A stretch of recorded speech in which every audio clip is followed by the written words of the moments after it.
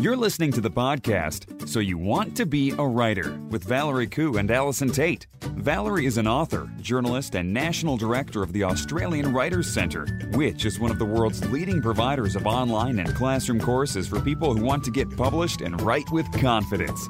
Allison Tate is a freelance writer, blogger, and author of the best-selling series The Mapmaker Chronicles. She has more than 20 years professional writing experience. Each week they explore the world of writing, publishing and blogging to bring you news and opportunities, advice on how to succeed in the world of writing, interviews with top writers and much more. With students enrolling from all over the world, you can find out more about the Australian Writers' Centre at writerscentre.com.au. Hello everyone and welcome to episode 212 of So You Want to Be a Writer. My name's Valerie Khoo and I'm here with Allison Tate on our mini-sode, which is the kind of episode we drop in between our regular programming because we know that we've got some feedback from people who are saying that they don't want to wait a whole week before the next episode. So here's a mini-sode where we sometimes answer listener questions but also sometimes have mini interviews. So before we launch into this particular mini-sode, what's happening in the world of Al? What's happening in the world of Al? Al is just extremely busy writing things, which I guess is not a bad, given Al is a writer, that's probably not a bad thing really, is it? So I'm doing what I do. Val, how about that? What are you doing? What's happening in your world, Val? What's happening in my world? I'm actually trying to organise a photo shoot. So I co-host another podcast called So You Want to Be a Photographer with Gina Militia, who's a photographer in Melbourne. She's coming to Sydney and we're doing some filming and doing a photo shoot, which is going to turn into a course on photography. But she's kind of said, okay, so I need a Vespa, I need a retro restored car, I need a surfer dude who's about 18, I need a girl next door, and I need a goth-looking girl. And I'm like, So I'm scouring my local area for all of these things. I spent this morning taking photos of potential locations because she wanted some laneways. I've managed to ask the, 22-year-old guy at the local hardware store if I can borrow his car, which he restored with his dad. He's quite happy to lend it to me, which is really nice. Going up to random people in the street saying, hey, you look like an 18-year-old bad boy. No, I actually don't say that. But oh, my Lord, you can't say that. No, I don't. Valerie Khoo. No. So I think my partner was a bit perturbed this morning when I said, I'm looking for an 18-year-old bad boy. Tell me if you see one. Oh, dear. Okay. Because I need him in 2 weeks. Anyway, so it's something a little bit different that I'm doing, actually. Okay, that is, yep. That's, you win. We want to give a big shout out to Louise Jallen, who has kindly left us a review on iTunes. Now, Louise has said the perfect mix of information and entertainment. And her review says, this is my favourite podcast for writers. I remember episode 1, around which time I was first starting to write. Oh my God, you've been with us since that long. We love you, Louise. We do. And here I am 200 plus episodes later still listening. I've learned heaps about writing from Val and Al and also from the writer in residence. I enjoyed the banter between the two ladies, the updates on banoffee pie. Yes! Seriously. Which, Hashtag by the way, Team Chocolate. Which, by the way, was one of the desserts on the menu at my son's recent valedictory dinner. How could I not try it? Oh, excellent. But the most enriching part of the podcast has to be the word of the no. Yes. No. Yes. Oh, I swear people are just trying to suck up to you now. Which has fortified my vocabulary to the point where people follow me around with a dictionary in order to understand what I'm saying. No. Anyway, I'll keep listening as long as you two ladies keep going. Well done on such a delightful mix of information and entertainment. Oh. My That God. is hilarious. Thank you so much, Louise. We really appreciate you taking the time. I'm so impressed that you've been with us since the first episode. So impressed. I mean, really, like 212 episodes of us talking to each other. Your persistence and perseverance deserve a large award, I think. Yep, definitely. Thank you so much, Louise. You've made our day. It's so cool. Gold star, right there. Gold star. Banoffee pie all round for you. So if anyone else has 30 seconds to leave us a review or rating on iTunes, we'd really appreciate it because it certainly helps us in the rankings. And Val will give you a gold star. Yes, exactly. Now let's move on to a couple of listener questions this week. This one is from Brooke. Now Brooke has asked, it's probably way too early for me to even be thinking about a title for my nascent book, but I can't help wondering about how it's done. Val and Al, how do you pick the perfect book title? How important is it? Is there a formula for success? That is a great question, isn't it, Al? That is a great question. How are you going to answer it, Val? Gold star for you. Okay, well, it's quite a long answer, so I'll just try to summarise. I do believe that book titles are important. I don't believe you need to think of them while you're writing. You can just have a working title, just call it The Novel or The Thing or whatever it is, you just call it anything you want while you're actually writing. There's absolutely no need to think of the book title, no imperative anyway, to think of the book title while you're writing it. If you've already got one and you're in love with it, fine, work with that. But if not, don't worry about it. But when it comes time to publishing and pitching your story, your novel, of course you need to think of a good book title, and ultimately it's one that's going to be made in conjunction with the publisher, because the publisher knows what's out there and the publisher knows, whether the title has been used before. Actually, Al, you and I know an author who's just released a book with the exact same title as another author that we know. But anyway. Oh, okay. So I don't know who she's talking about either, people, so don't worry. I'll find out later. Okay. And so, it's very important that people will be able to identify that book title with you, that it's something, I believe that it's important that it's easy to remember, something that people aren't going to be afraid to walk into a bookshop and say, hey, can I have blah, blah, blah, whatever blah, blah, blah is, because sometimes there are some words in the title that people might find embarrassing. Like, I was not going to go into a bookshop and ask the lady, hey, do you have Crazy Rich Asians? And also, a friend, this guy I know, Graham Hand, he wrote a book, really, really, really good book. It was nonfiction. It was about the banking industry. I know that sounds really boring, but it was very, very well written. And it was called Naked Among Cannibals. And one of the things he felt that a lot of people in that industry weren't going to go into the bookshop to say, hey, do you have a book called Naked Among Cannibals? You know what I mean? Because it was, apart from being a bit unwieldy, it just sounded a bit weird for people in that industry. So, it's got to be a title that people aren't going to be afraid to ask for, and also one that it's easy to remember. But also it needs to suit your book, of course. Now, I'll throw to Al in a sec, but certainly with non-fiction titles, I think it's important that it's something that people will get immediately what the book is about, or might be able to search for it. So one of the things that I did when I was testing out different titles on my book is I just invested a small amount of money in Facebook advertising. I narrowed it down to 3 titles, and I did Facebook advertising on each of them, and the one with the most clicks won. It's as simple as that. Wow. And that's how I decided on the title of my last book, which is a non-fiction book, of course. Fiction is slightly different. So what are your thoughts, Al?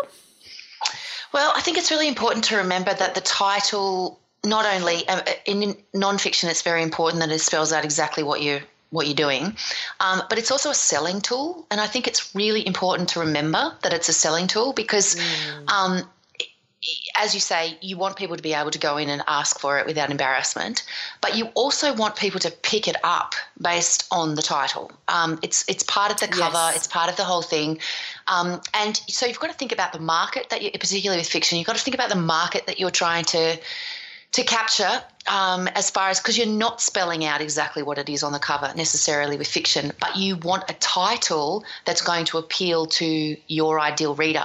So I often find that with fiction, that the title of the book comes out of the writing process. So you might get to the end of the book before you actually know what your book needs to be called. Like and it may be a phrase that you've used somewhere in the book. It may be so when I was naming my books, the Mapmaker Chronicles was a fairly straightforward series title, because obviously it's a book, it's a series about a mapmaker, and it's kind of fantasy historic. So Chronicles is that fantasy historic word. You know, people know exactly, if you put Chronicles on something, then fantasy readers have a fairly strong idea that it's for them. Like it's that kind of word. So I actually had the title of the Mapmaker Chronicles, Race to the End of the World, really early. Like that first book, it came very, very early. The other two books in that first trilogy, and even the fourth book, that were the actual titles for each book in the series, were a lot harder. So they're all different to what I had originally called them. Each of those titles changed once I had a conversation with my publisher. So I would put a working title on them, and then, you know, we would then discuss them. And Prisoner of the Black Hawk, which is the second book, was most assuredly my publisher's idea, and I think it was a great idea, because I think I had something like, you know, Endless Oceans, or, you know, something to do with Endless Oceans, and she was just like, yeah, but it makes it sound like it's an endless book, and you don't want it to sound like an endless book for kids. So, you know, so Prisoner of the Black Hawk was, you know, because that's what happens to Quinn. He ends up you know, kidnapped aboard a ship called the Black Hawk, and it was a very cool title, and kids loved it. And then Breath of the Dragon was, again, you know, totally different to what I had imagined, but I knew that there needed to be, I wanted the dragon aspect in there, because this whole, you know, idea of the dragon at the end of the world is there right from book one, and so I felt like we needed to look at that in book 3, even though there isn't a dragon. But, you know, so it came from a phrase that I ended up using in the novel. So you'll often find as you're writing the story that something will come out of the words that you're using as you're writing to use as your title, but you have to think about your market and what your market will pick up off the shelves, because that's what you want. It's a selling marketing tool, that title, as much as anything, because you want it to appeal to your ideal reader so that they will buy your book. That's what you're trying to do. Yeah, definitely. Great advice. We hope that that's been useful for you, Brooke. And if anyone else has other questions that they'd like us to answer, make sure you ask them in the podcast community. So just go to Facebook and search for So You Want to Be a Writer podcast community, and that's where our listeners hang out, and it's a great place to interact with each other. We have another question from Hikea Jade, and her question is, she's had her debut novel contracted with the publisher. Whee! Yes, fantastic. Now, Jade has said, what can authors do to support traditional publishers' marketing efforts? How can you build a mail list without any books published? Over to you, Al. I knew you were going to do that. Okay, first of all, what I need to say is that you need to stop thinking about authors supporting traditional publishers' marketing efforts and start thinking about this as part of your job, because it is your publisher is definitely going to have a marketing and publicity plan for you of some kind, but that is probably most of the effort of that will be in the first couple of weeks after your book comes out, so around the time that your book is launched, because they're trying to launch it with a splash.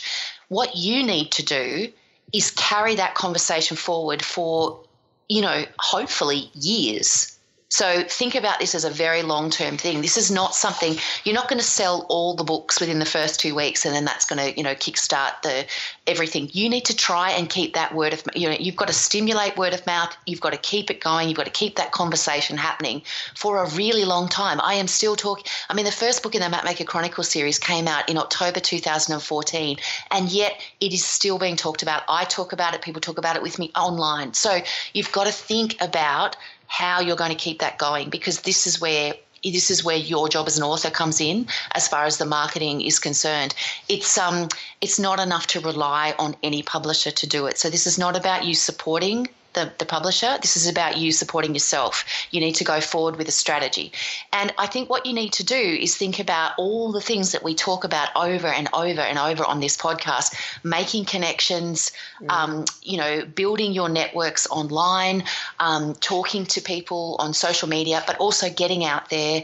And, the first place to start as an author when your book comes out is your local market. So talk to your local library, talk to your local booksellers. What can you do within your community? Contact your local papers. Local papers are interested in you because there's a good angle. You're a local and you've got a book coming out.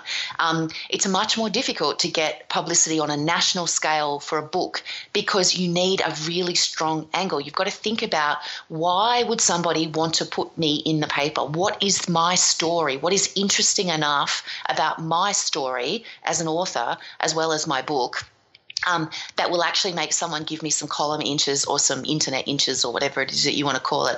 So start to think about how you're going to do that. Make connections, as in put a list together of local titles. Start, local publications, plus, make connections at your library and your bookseller and stuff like that. Put together a media release and think seriously and logically about who might be interested in receiving it. Radio stations are great, and getting some radio time in that first week that your book launches is invaluable, because don't underestimate how many people listen to radio. And they always say there's a whole thing in publishing that radio sells books. So if you get an opportunity to talk about your book and be enthusiastic about your book, on radio, then people remember hearing it, in a way that they may not necessarily remember reading it online. Get your Facebook communities going, get your Twitter communities going. It's just essential that you realize that this is part of your job of being an author. This is not something that is, as an addition or a separate thing. This is actually part of the deal. So I think it's about thinking about what you can do, and be creative. Just try and think outside the square a little bit about where you can put the message for your books. I write a lot of stuff for parenting websites. I write book lists. I write getting kids to read.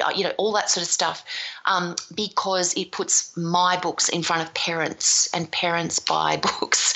So think about what your story is, what your novel is about, and where you can kind of even outside the square, where you can put yourself, so that people who might buy your book will see you, because they don't necessarily go to book review websites. This is the important thing to remember. Lots of people who buy books never visit a book review website ever. So where are people going to be talking about your books so that those people can see you? So that's what you kind of got to think about as far as your strategy goes, but have a strategy of your own.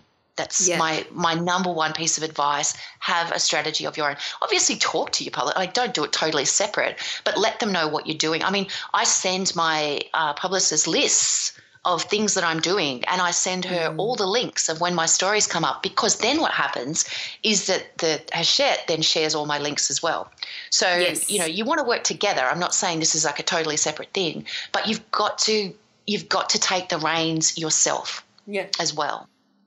Definitely. And I think that you hit the nail on the head, Al, when you said think about what's interesting about you, as in about you, the author, because even though you might have a very interesting book and the premise of your book is absolutely fascinating to you, it may or may not be fascinating to everyone else in the first instance, but they might get interested in you. So think about what is interesting about you that is newsworthy if you're trying to get coverage in the paper.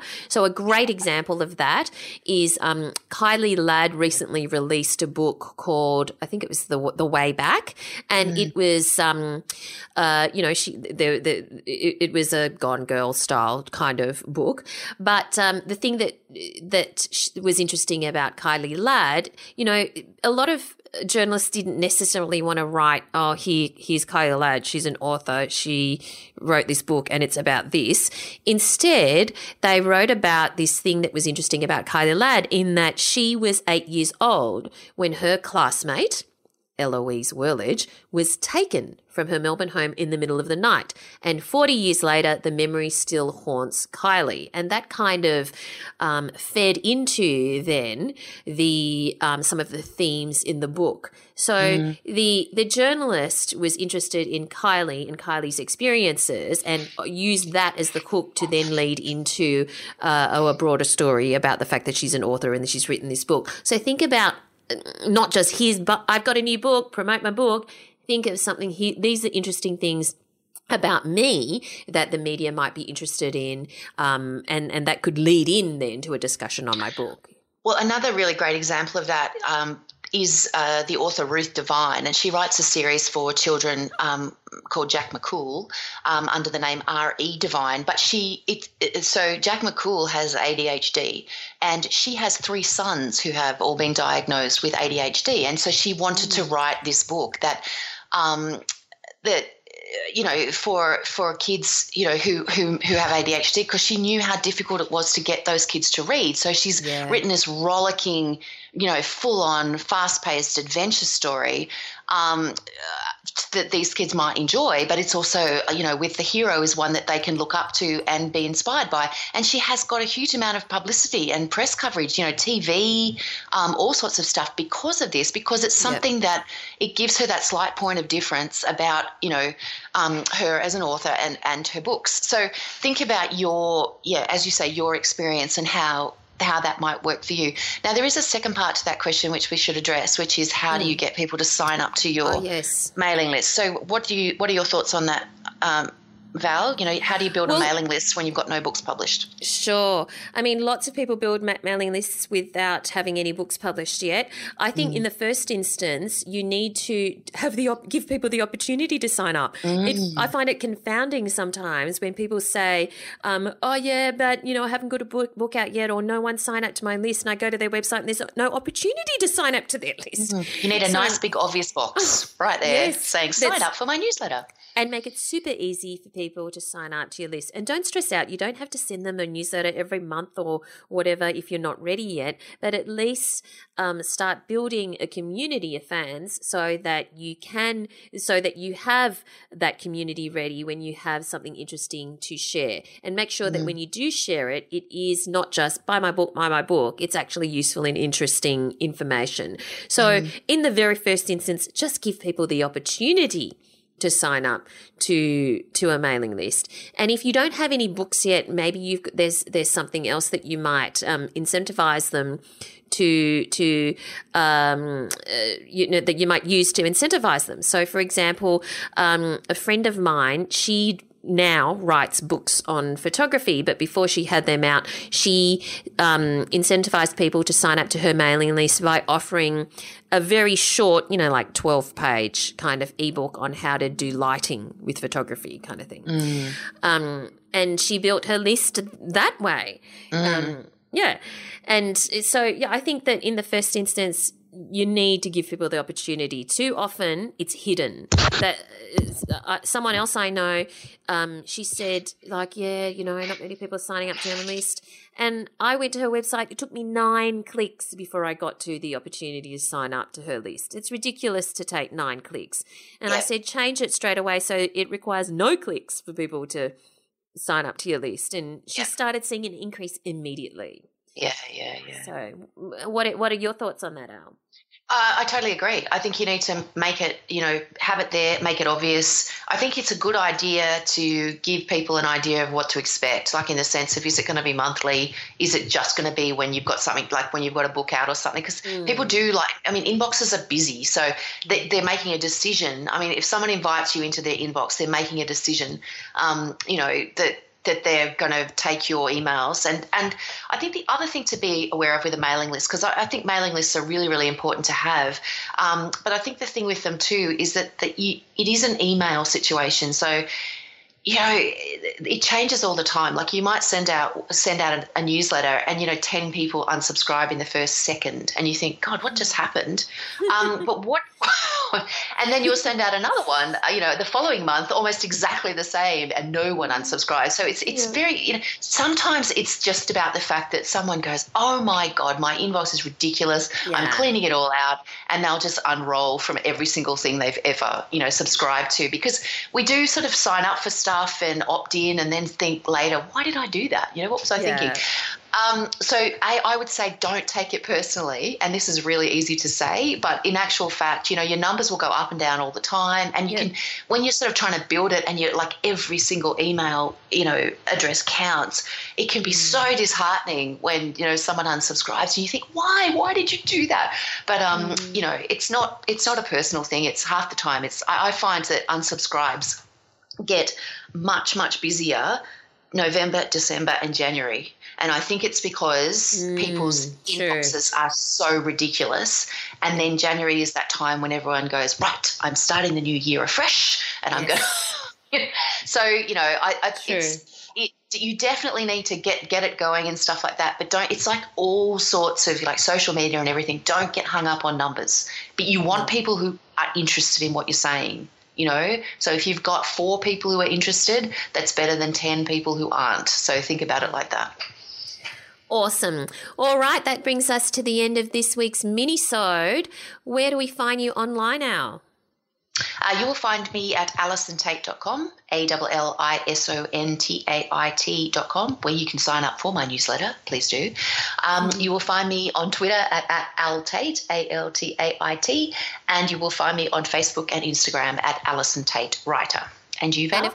Well, of course, before I move on to that, you will also find a lot of Alison's fantastic tips on exactly all of those things that you've asked, Hokea Jade, on building your mailing list, on building your author platform, on taking the reins in terms of your own publicity and marketing in Alison's course, How to Build Your Author Platform. In fact, it's a step-by-step blueprint.